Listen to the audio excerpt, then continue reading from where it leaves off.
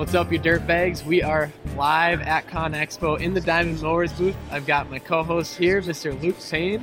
Luke, how you doing today, brother? Doing great. Feels good to be finally our first live show. Dude, this is the second one that we've done in person together, and I'm still feel like I'm looking at a computer screen. Yeah, it's crazy. No, it's wild how easy it is on Zoom, and there's just one button you hit, you talk, have a couple glasses of whiskey, shut it down, go to bed. Brandon edits it, everything's good. In person, it's a lot different, but I really like the face-to-face conversations. I agree. Easier talking to where you don't have the technical difficulties.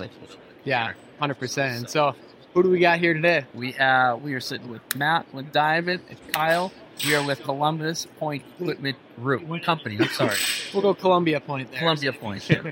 I can't read sometimes. I do think I need to have glasses at the end of both 6. And Kyle did tell us before the show he's feeling like a dirtbag. This feels like dirtbag in Vegas. Yeah, that's kind of a dangerous word. Dirtbag in Vegas. So Kyle, tell us a little bit about yourself, how you ended up in this chair, what you do, and what we're gonna do this week in Vegas here. Yeah, absolutely. So my name is Kyle Martin. I'm the co-owner of Columbia Point Equipment Company, based out of Hermiston, Oregon. We sell forestry mulching attachments, as well as dedicated forestry filters. So Matt and I connected, and excited to tell Terry his work time. Yeah.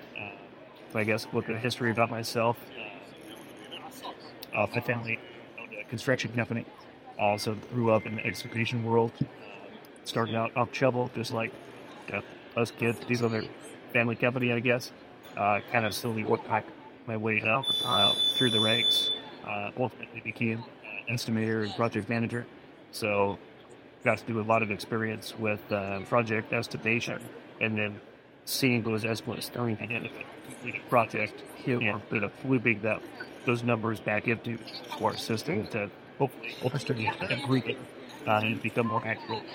So I think yes, my parents decided to retire, go to retirement trade, and I had an opportunity to become a PM for some equipment that we were using. And here we go. Yeah, I love that because I feel like you're going to give so much value on the business side of things, right? And then we got Matt here too, and we're going to dive in. Luke, I feel like this is the forestry mulching episode here. Matt's going to geek out. I love it. It may happen. I can't. It may happen. But Matt, how's the show been so far? I mean, we're Thursday today, so technically is that day 2?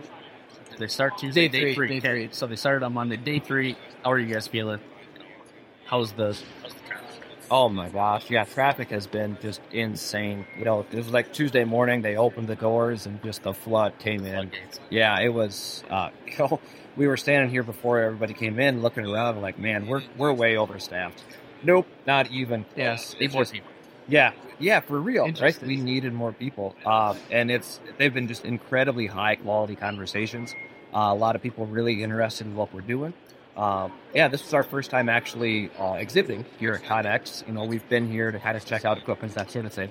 And it was definitely a good experience. Yeah, I mean, the booth work you guys did is incredible. I saw you set it up in the gym beforehand, and it looks amazing. So yeah, thanks. Really kudos to you on that. And then, how about, so when people come to the booth, like, how do they view Diamond? Do they see you guys as the top quality? Are they go with price? And what would make sense? And what are they looking for when they come to this booth? Yeah, we're not going to be your price leader, right? There are folks out there who build good products, right? Perfectly fine products, but at a much lower price. So we're really well known. We really cut our teeth in this attachment space with our brush cutter, which is right behind us, right? Call it a mower, call it a brush cutter, whatever you want, but it's really that super versatile tool. And we started growing our dealer network probably 10 years or so ago. And as we started to grow, we realized just how dynamic and exciting this whole industry is. We started developing additional products to speak to the same users. And here we are, right? And I think my favorite point to what you said is you're not the price leader. And I feel like every contractor now says they're not going to be the cheapest. So if you're not going to be the cheapest, we'd hope you're investing in the best quality stuff. That's one thing I expect to see contractors doing. So putting it in, because Luke and I get to work with a lot of contractors, who would be a good customer as far as like maybe what kind of projects they're doing, what type of revenue, maybe what size of company? Yeah, it's really going to vary, right?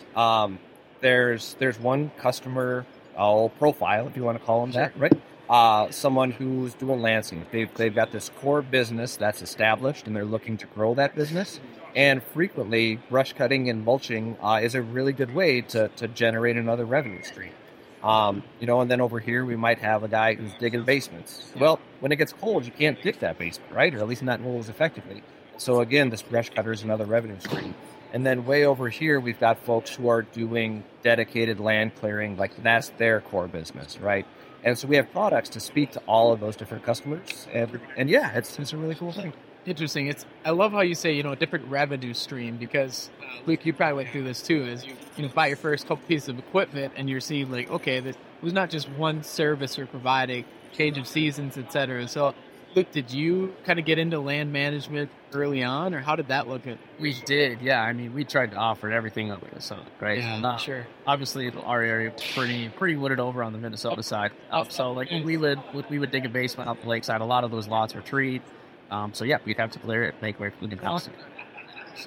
But yeah, it's definitely another avenue to where I feel like people can really get into it, make some good money. Sure. And I think, Kyle, that's why we wanted to talk to you today and just kind of break down some of those numbers, of like, total cost of ownership, total cost of operating, things like that. Right. Yeah, Kyle, do you mind like kind of jumping into that a little bit? Like how, breaking down like the cost, what it takes, what you can make even, doing some of this stuff? Sure. So I think one thing that's important to focus on when you start talking about cost of operations, profit, that type of stuff, is understanding the fundamentals of how companies arrive at the numbers that they give to that end user for, the numbers that they use in the house of their cost estimation. So the fundamental breakdown of how to get there is different for pretty much every contract. So if you want to use a fictitious machine, let's say like a skid steer with a drum mulcher on, skid steers these days, what are they, 150 grand? Something like that. They're getting pretty expensive. They're getting stupid expensive. Yeah. So it's going to be a different cost if somebody pays cash for the versus financing side basically. So if you're going to finance a $150,000 skid steer, if you don't have manufacturer financing, something along those lines, and say you might, rough numbers, pay $4,000 and when payments for the skid steer, a good way to get from that monthly payment to an hourly cost is just an estimate of how many hours is that piece of equipment going to run in your company per year on average. So in this case, she runs 1,000 hours a year or so.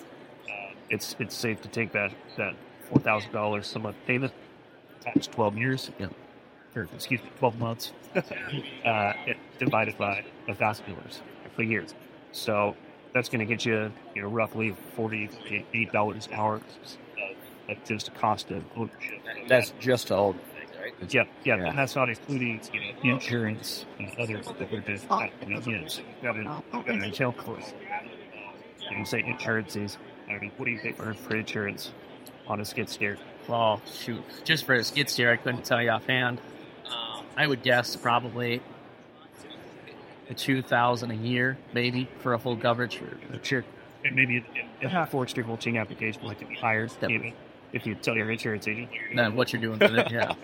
So, that's going to add, say, $2 to $4 an hour if you spread that cost out over 1,000 hours in a year. So by the time you added your fuel, oil, grease, if you're running the big diesel costs, let's say you bring $27, $30 an hour in fuel, you got a couple bucks for oil, a couple bucks for grease, you're going to be in the neighborhood of $90 to $100 for just that skid steer of the cost. Yep.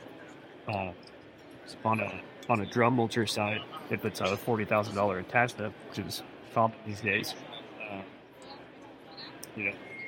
most guys that we see just write a check for them.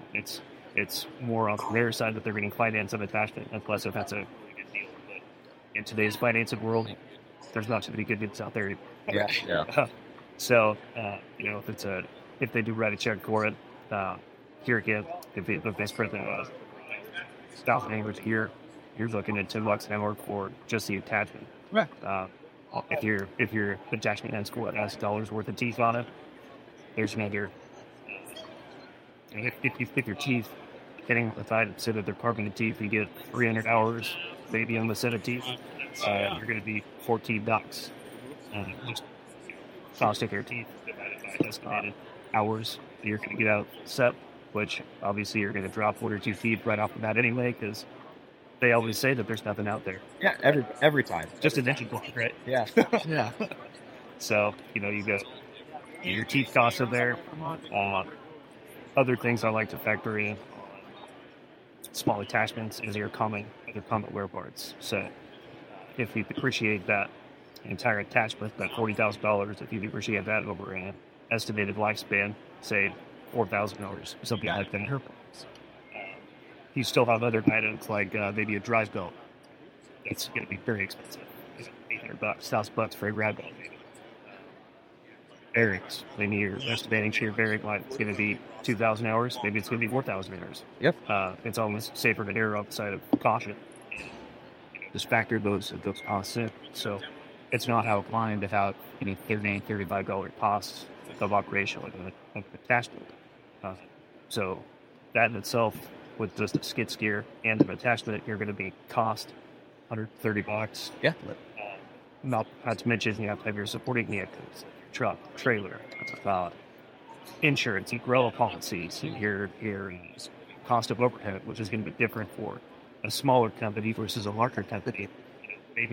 Maybe this one skid steer and this truck and this trailer is the core business of the owner operator, or it could be one of 20 pieces of equipment.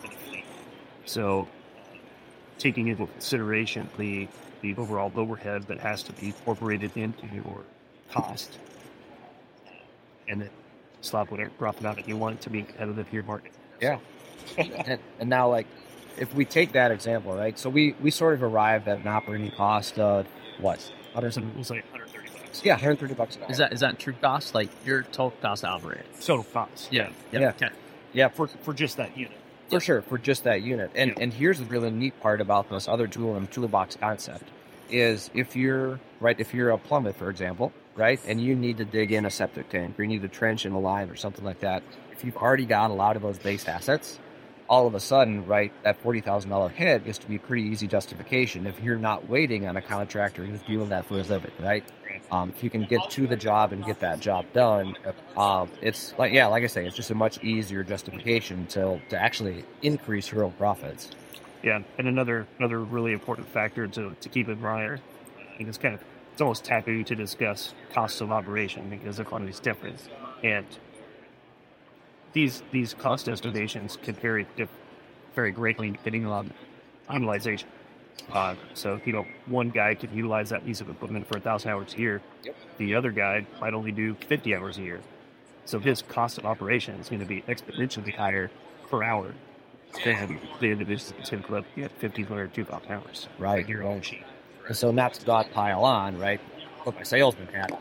But a mulcher really does allow you to use that machine more hours a year to spread that asset cost out, Yes. right? Yeah, absolutely. Yeah. Depending on, what your port business is. Again, if you're a dirt guy, if you're a dirt bag, and you've never done anything in the vegetation management industry, that could be another option of your business. You wouldn't bring and keep that skid steer running. Yeah. Luke, in your experience, when you kind of jumped into it, was it more of just you want to utilize what you had to do some more work, okay, because you were serving you're doing a lot of services, or did you have it calculated out like that, or is it kind of just... I had a rough idea. Right. I wasn't as smart as I should have been when I first started. Like, I understand what it cost me, but I could have gone more in depth and figured out my execution costs and things, right? I tried to just offer everything I could to help pay for all of those assets, basically. Yeah, and I guess I'm curious, when you kind of first got started, you kind of found your rough costs. I mean, what did you mark up for profit, or how did you kind of get started there? We tried to do 35%. 35%? We didn't like hourly stuff, but a lot of people did like to go the hourly rate. What we found was there wasn't, they wanted an hourly cost, but then they also wanted an estimate. Well, how much is this going to cost you? I don't know. If you want to go hourly, I'm going to do my best for you. So that gets tough with that. But with mulching, I feel like it kind of has to be until you kind of have a detail, like price per square foot for when you've been doing it so long, you understand like how your machine operates and that type of thing. So I'm curious then, if you were doing hourly and mulching, would there be like a cap, as you typically say, of like, I'll try not to go over this amount of hours, or how does that check in? I would put a clause, right? Sure. You have a budget for this project. Hey, my budget's $5,000. Okay, if I get to that $5,000 point, reevaluate where I'm at. I see. It's usually how I did it. Then you're not surprising people, and then you're not sending them another $10,000, and they're like, "What is this?" Right. So it's just the communication. And the way I think about it is, when if somebody's just not good at their job, correct, and they take weeks to complete it, they send you the bill. It was hourly. Correct. So I suppose that kind of popped up in my head there, like how you did it started off. Yeah, and one of the good ways that I've seen folks broach that hourly conversation, because you're exactly right, Luke. Like the acreage per hour is going to be totally different in Nebraska than in Michigan, right? So when you're approaching a prospective customer, if you say, "Look, buy a day from me," right? It's a relatively low investment. Yep. Then let's talk about it at the end of the day, and we can realistically budget out this entire project based off that day. Yeah, absolutely. One thing that I kind of wanted to touch base, almost kind of circling back like to a little toolbox type conversation. Now, man, you guys have a lot of different attachments here. Everyone, Kyle, like you had said, is going to be different on how they operate. But how do you go about, like, if somebody comes to you and they're like, I want to, provide this service, how do you depict what's attached and is best with what, if that makes sense? No, it makes perfect sense. And yeah, so we've got a lot of different products that do very different things. And so maybe I'll just take a quick second to kind of walk you through. Yep. Right? So that opening product that got us into this space, the brush cutter, this one over here on our left, which none of your listeners can see. Yep. Super helpful, right? So it's just got 3 big blades on it, and it literally slices and dices the material, right? And so if you're looking to knock down a lot of acreage with relatively small material, understanding that your finish isn't going to be super good, right? It's not going to create a small chip like a mulcher will. Yep. But if your customers don't necessarily care about that, it's a relatively low point of entry, and it's a very low operating cost, right? Yep. So Kyle was mentioning the cost of teeth, and it's almost zero on these things. Blades, right? Right. It's just blades, and they go for a long time. And it's also, it actually consumes less fuel, right, than a true mulcher does. So then sort of the next step up from a pricing perspective is going to be closed bar disc mulchers. We've got one now that kind of broke that mold, and I'll probably talk about that here in a second. But a disc mulcher, right, tends to produce a smaller chip than a brush cutter does, but a larger chip than a drum mulcher does, right? But they are all about speed. So as long as the material is relatively small, say the size of a coffee can or less, 6 inches or so, there's nothing faster what you can put on the front of a skid steer than a disc. Yeah, and the way it does that, not to nerd out too soon here, but it uses all that momentum in this giant flywheel to really capture the energy coming out of your machine and spread it out over the long period of time. It's funny as you're talking that you have to figure it out your disc caregiving right now. So I'm like, okay, I'm seeing what you're talking. Right. So if you're seeing it, and your guys should definitely check us out, all you dirt fakes should absolutely check us out on YouTube. The way these things work is they grab a tree, they suck it in, and it's gone, like in a second, literally a second, right? So again, it's all about speed. Everything's a give and take. So the take on a disc is that the chips, like I mentioned earlier, tend to be larger than what you get on a drum, but they throw stuff everywhere, right? So if you're approaching a municipality and you want to do roadside work, they are the wrong tool, right? You are going to throw stuff all over the road. It's going to be really dangerous for cars that are coming past you. So it's not the tool for that. However, if you're doing land reclamation, out in the mountains or something like that, it's really an ideal tool. Okay. Now, the top of the price point is going to be your drums. So your drums are really all about flexibility. They handle larger material better than your discs do, and they tend to produce a really small, attractive chin. So contractors who are doing like residential lot development, you know, if you've got this big company that owns a large tract of land, they'll subdivide those out, and there's actually a lot of folks who make a living going into that lot, prepping it a couple days before they're going to show that lot, and they'll just produce this beautiful chip, which helps that landowner sell that lot, right? And so drums are great for that. They also tend to control their chips a lot better. So they're the tool of choice for your roadside work and that kind of thing, right? Yeah, there we go. Well, I saw you scratching that itch a little bit. Oh, I don't want to nerd out yet, but I do. But I do. The drum mulchers, there's a bunch of different applications for the drum mulchers, right? So you could put them on. I've seen them on tractors with like the extension of the rear. I've seen them on excavators, backhoes, skid steers, anything else. Yeah, no, and then, you know, like Kyle mentioned earlier, the big dedicated machines where it's right, looks like a dang bulldozer from mulcher on those. Yeah. So yeah, absolutely. You know, and so we tend to focus on primarily the skid steer space, but we're aggressively building out our excavator portfolio. Okay. So we have brush cutters, we have disc mulchers, we have drum mulchers for excavators as well. You know, most of this conversation has been centered around skid steers. Like, you tell me, are your listeners going to be more in that CTL skid steer space, or do you want to broaden things out and talk excavators? I would see more skid steers, to be honest with you. Just because I feel like everybody and their mom has a skid steer. Right. It's that do-all thing. It is. Yep. Yeah. And I'll jump in there too. So tell me, you know, either one of you guys, what would be the benefits, pros and cons to having one on your excavator compared to the skid steer like we have there? Oh, man, you guys are looking at me. So it's going to depend on the terrain that you're working in and what the customer wants or needs. So in our area, it's fairly safe to say that a skid steer or something like a drill mulcher on a skid steer is going to be more productive for easier on flatter terrain and maybe a smaller diameter tree. So just because you have that working with. So now we're starting to talk about production rates.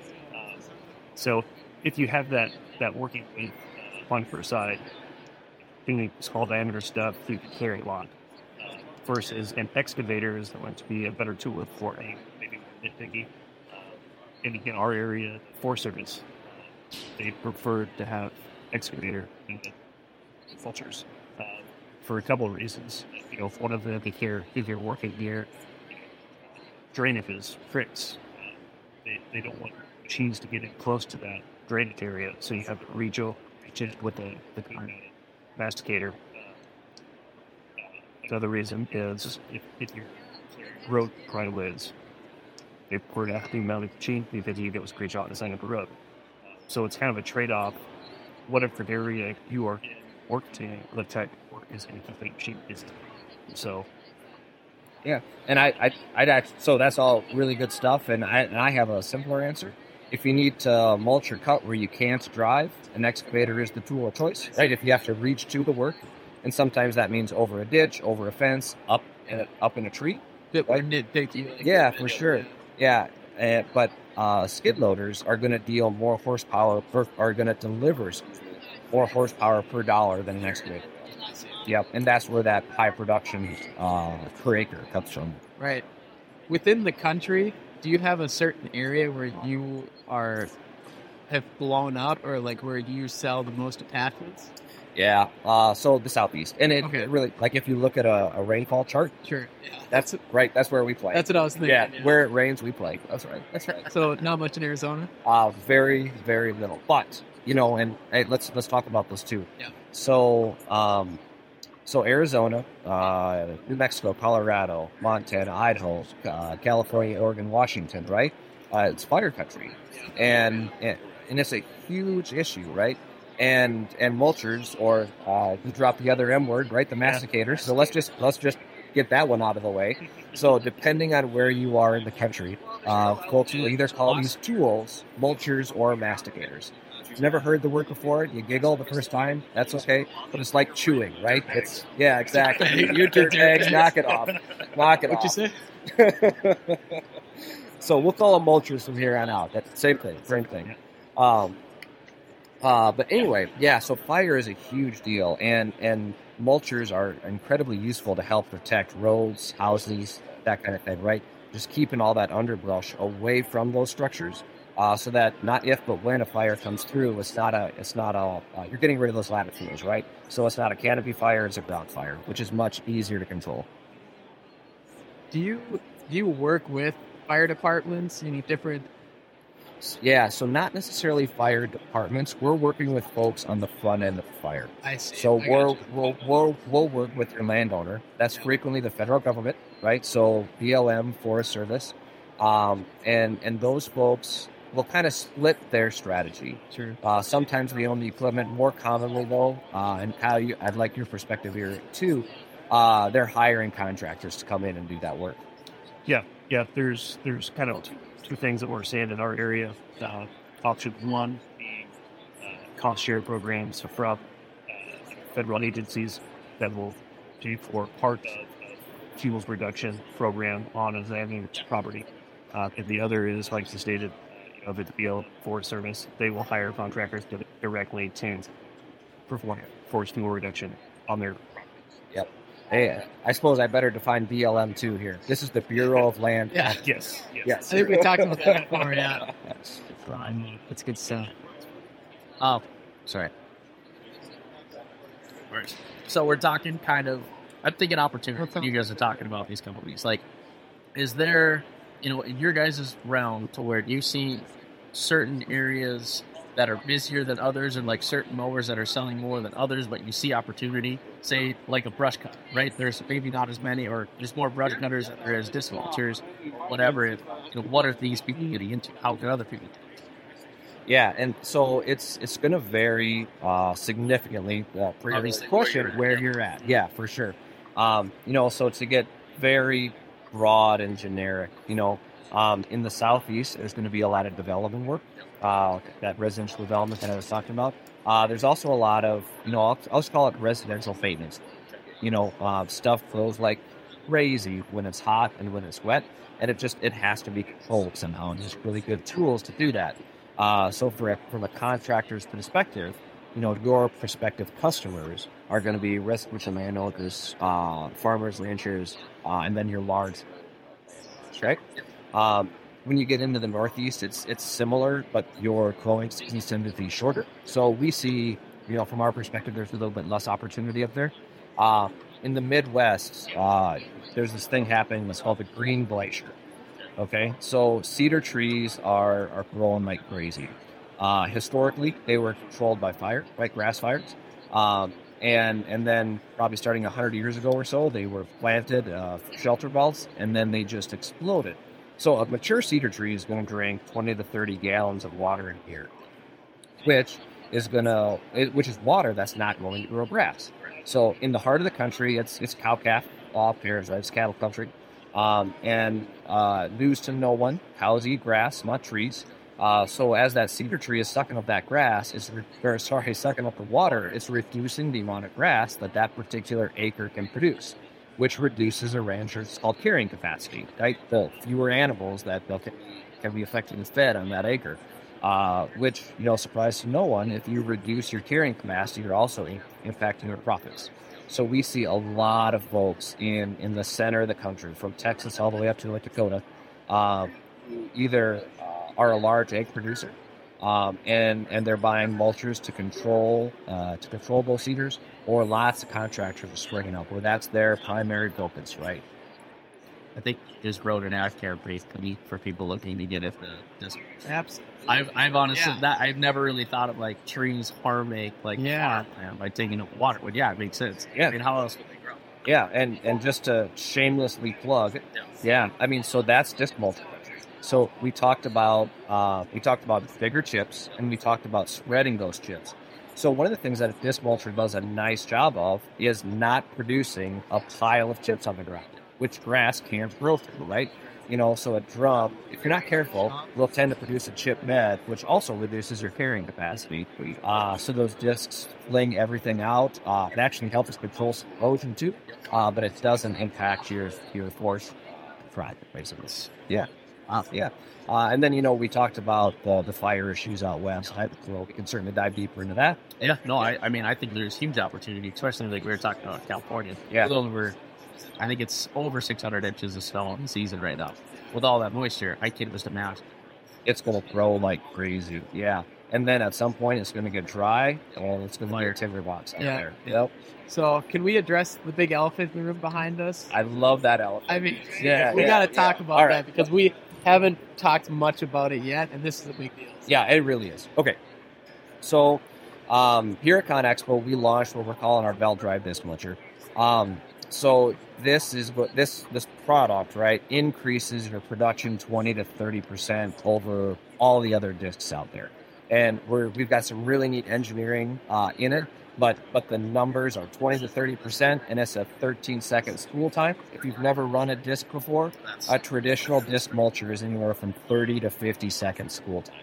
And spool time is, right, turn the high flow on, and then you're sitting there twiddling your thumbs or listening to the podcast while the thing comes up to speed before you can get to work. So the faster this thing spools, the faster it recovers, the more work you get done. The name of the game with a disc mulcher is recovery time. So they look like a giant flywheel. Every time you grind a tree, you're going to slow that flywheel down. So you got to spool it back up. You got to speed it back up, right? And that's where all this torque that's coming from this belt drive really comes into play. So what was the process of the idea, engineering it, coming to launch date? We could see launched it here. And how does that all? Yeah, it literally is a process. Yeah. If I brought you over to Diamond Mowers, I can show you the actual process that we use from ideation all the way to launch. How long did that take? Oh gosh, this one's been 2.5 years. It was a big one. So what really is cool about this product though is that we're using technology that already exists. Sure. So the parts and pieces on this are actually very similar to the parts and pieces that we're using on a drum mulcher. Okay. So drum mulchers have historically used what's called a variable displacement hydraulic motor. Okay, we're going to nerd out here. Let's go. Sorry about that. Ready. All right. Getting scratched. Here we go. All right. So a variable. Okay, we'll come back to that in a second. And a drum mulcher has also used a belt for the last 20 years or better to transfer that energy from the motor to the cutting assembly or the drum, right? The drum itself. So a disc mulcher has traditionally been built with a direct drive fixed displacement motor. So it works like that single speed bicycle that we all learned, right? There's no shifting.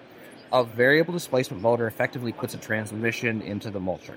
So now, just like when you're running that stick shift, right, and you need a lot of torque and relatively low speed, you should keep your at first gear, right?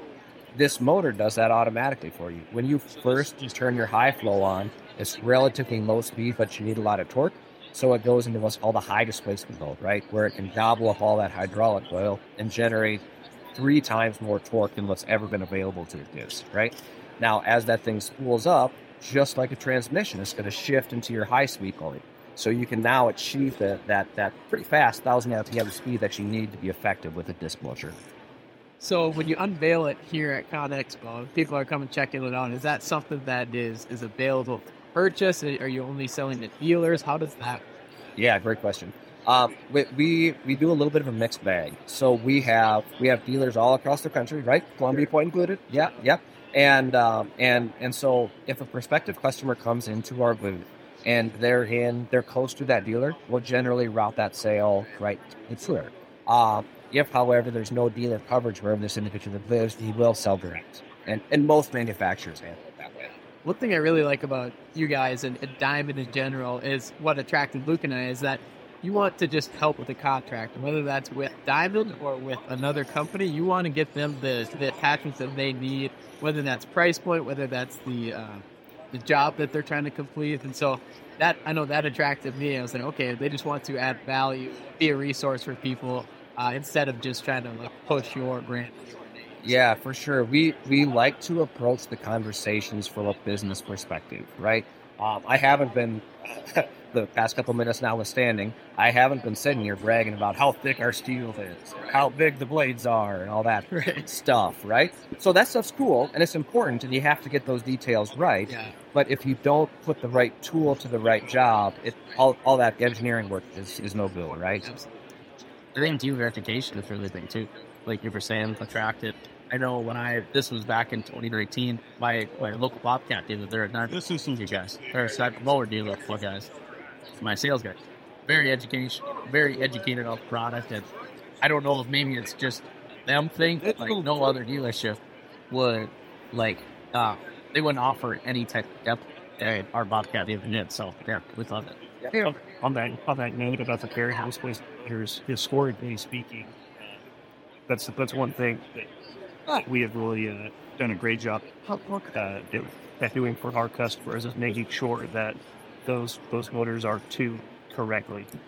Because a big thing that I've seen out of the marketplace is contractor purchases a head and the head gets shipped to them, and there's no support. Beyond that, they either says, hey, hook up the hoses, you're good to go. Well, with a variable displacement motor, that's not necessarily the case, because there can be flow discrepancies in identical sheets. So it's a really important thing, and not a fundamental part of our business model, and be outside and doing that setup with those variable displacement motors, making sure that they're tuned to that machine. Because let me tell you what, nothing will run worse than a miss-to or maybe I don't know culture. We can make any brand look good. Yeah, sure. But Kyle, then what's the benefit to a property too? Production. Yeah. Production. Just like you said, having that ability to go into a higher floor, you get increased recovery times in your rotor RPM, as well as increased torque in the cut. Drum mulcher, you still work off of inertia of the drums, but you do much of hit the more torque than you would in a disc situation. So having properly tuned head, if you're going to take out the length of the train, you're going to more in that first gear, like you're talking about. If having that properly tuned head working in sync with the machine, that's going to be your highest productivity. Is that something they need to read to then, or what does that maintenance look like? No, typically once you tune it to that machine, it's good to go. If they take that attachment off of that machine and put it on another one, it wouldn't hurt to read it, just to double check things. Yeah, and come back to this belt drive. So now finally you can tune the disc mulcher to your machine, right? So you can dial in that speed, we can dial in that torque curve. You can get it to perform at its maximum, which you can't do with the fixed displacement motor. Yeah, Right. Yeah. And there's a few other aspects of this product that I feel like we should talk about. One of the other shortfalls that we've seen in some of the real high hour use contractors, right? So this is the guys in Nebraska that are chewing up those cedar trees all day long, right? Well, a part of Nebraska is called the Sandhills. It's super, super abrasive. And over time, you can wear through that shell. So drum mulchers, we address this in our drum mulchers with your replaceable liner, and we've done that with belt drive teeth, right? So top to bottom, this new belt drive is designed and optimized for what that contractor was making these things. Yeah. What are biggest wear items that team? Is there certain things that contractors have to look out for with mowers, anything like that as far as maintenance? Yeah, so teeth, 10 to 1, 20 to 1, 50 to 1 is the biggest one, right? They do wear out over time. And perhaps we should even get into steel versus carbide here a little bit, right? But beyond teeth, it starts to spread out nicely, okay? So we got miners are a wear item, skid shoes are a wear item, and then your belts is going to be a wear item. But we're talking, $1,000, $1,500 on a lot of these components outside it. So it's pretty spread out. That makes sense. Steel carbide, where would you recommend one to get? Yeah, for sure. So before we can talk teeth, we have to talk a little bit about drum fundamentals, okay? So there's a class of drum mulchers out there called Death Control. If you look at them, they've got rings on it, and those rings act just like the rake ground chainsaw chain, right? It limits how deep the tooth welder can cut into the wood, right? And then on the other side of the coin, there's what's called an open style drum. So a depth control drum is really optimized for steel teeth, and it works exactly like you think it does. When that steel tooth hits the wood, it creates a chip, okay? An open drum, when it's designed really well, works fundamentally differently. So it's designed for a carbide tooth. If you make a fist, your fist looks like that carbide tooth. And the open drum actually works by pulling up a whole piece of material, like a whole log, the whole limb, and then shattering that piece of wood in between the rotating group, the drum, and the shell. Okay, so it's like a kinetic, it's like a little explosion there, right? And so once you understand that the two products work fundamentally differently, you understand that they solve two fundamentally different problems. Yeah. So a depth control drum with its sharp steel teeth is really your best choice when the wood gets big, right? When the wood gets too big to fit into that throat, that's where it comes to shine. An open drum, because it's designed around carbide teeth, which are super durable, they handle abrasion, they handle impact really well, is your best choice when the cone gets tough, right? When you're in rocky terrain, when the material's a little bit smaller. Yeah. Makes sense. Is there like a size limit to certain features? We were talking earlier to where was it called like a gap or something? You fit one of them where it has to fit within that for best optimization. Yeah, we call that throat that you want to be able to eat. So if you can fit a piece of material into that throat, we usually target about 6 inches or less. You're going to see really high productivity. Realistically, all of us manufacturers rate our mulchers, whether it's a drum or a disc, at where we feel the mulcher is going to be the most productive. Look, you can mulch a 30-inch tree. You're going to chew on it for a real long time, but you can do it. That makes sense. Okay, my next question is how to define. What is the sales process like for that? Do they go to your guys' website? Like you search for them? Is that like dealers where we or dealers by me? Is it kind of set up that way? Yeah, lots of different ways. So we're at Con Expo, so clearly we're marketing, right? We're looking for people. And so we'll market. We've got a pretty substantial YouTube library. We know a lot of people research us out there. Find us on our website, diamondmowers.com, right? And we'll have a lot of these same product application type information out there for folks who want to do some research.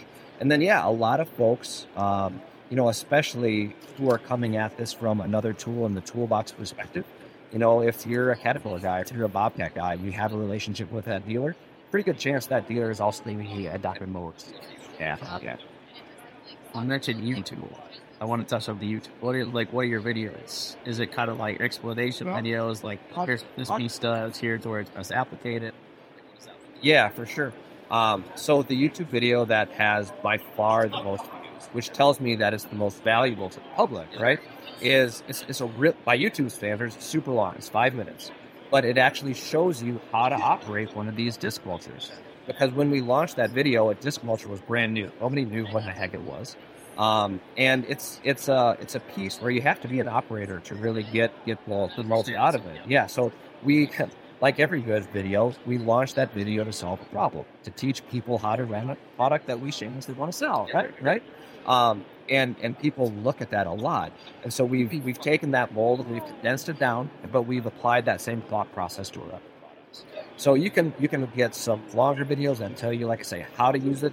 We've also got some shorter overviews, just what it is, what it was, that kind of thing. Yeah, Matt, I've got a question for you too. So, picturing somebody listening to this that's interested, but maybe isn't as confident in their numbers or how to find all this true costs and everything. Is that something that like Diamond kind of supports them with, of like checking out where they're at? This is how much it's going to cost. How do you help? Yeah. So as the manufacturer, we typically won't get that deep. Right. So you'd say it'd probably be, competent people that are currently using the Diamond Mowers attachments. Do you ever recommend anyone to reach out to in like an area? Or? Well, yeah, your dealer. So Kyle, great example. Right. He listed off some super relevant numbers. Yeah. And they're going to be very relevant for the Pacific Northwest, where he's doing business. And that's the value that a really good dealer, that's one of many values rather, that a great dealer provides, is they help make sure that you understand what you're getting into. Right. And like we were talking about earlier, just being educated on the product and how to use it, how to tune it, how to go out and make money. But so how many dealers are you guys in currently? Man. Right. So we think in terms of dealer locations, I think it's like 400 or 500. It's a big number. Yeah. Is that... So basically, anyone in the country can find you. Yeah, so we have very good representation in the Southeast, in the Northeast, in the Midwest. and we're growing rapidly and hard in the West. Okay. Yep. We also have good representation in Canada. I'm going to be going to Australia here pretty soon to support our dealer down under. Yeah, that's right. Throw some shrimp on the Barbie. Barbie? Yeah, we'll stop with the Australian accent. I feel like that'll get out of hand real fast. With Diamond, I've traveled to Brazil, to Chile. It's really an international thing. That's incredible. Yeah, just since Luke and I have been working with the whole Diamond team, it's been awesome to see the impact that you guys have on the industry, and also how it makes sense, for Luke and I to kind of work with you guys, because our big thing is providing resources, educational resources, value to the contractors that are dirtbags out there and that are looking to improve their business. So I think it really helps diving into these numbers and these attachments of how they could potentially use this extra tool in their tool belt, and then also how they could just keep business. Yeah, absolutely.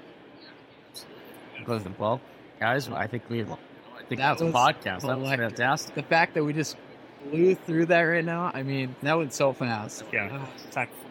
But any closing words? And I just want to say again, thank you two for being here. Thank you, Diamond, and you, Matt, just for being open, hosting us. Yeah, hosting us, being open to all of this, and we're super excited to just keep working together and keep this train. Yeah, this has been fun, right? It's every engineer's dream to be in front of people. Yeah. Nope. Sure isn't. One of the very few engineers that is so personal and can talk. Yes. But no, this has been awesome. I really appreciate what you guys are doing as well. Kyle's lovely point. Really appreciate you and all the rest of our dealers. Right? There's no chance we'd be where we are today without the work that you all do. Yeah, absolutely. So I think if there's one thing that I could close with, as words of wisdom to all of those operators out there, it's that there's two ways to go broke. One is to be the cheapest guy on every bolt, and one is to be the most expensive guy on every bit. So don't be that guy out there trying to bolts for $125 an hour. I like it. I like that. Well, again, guys, thank you so much. I think that's a wrap. That's a pod.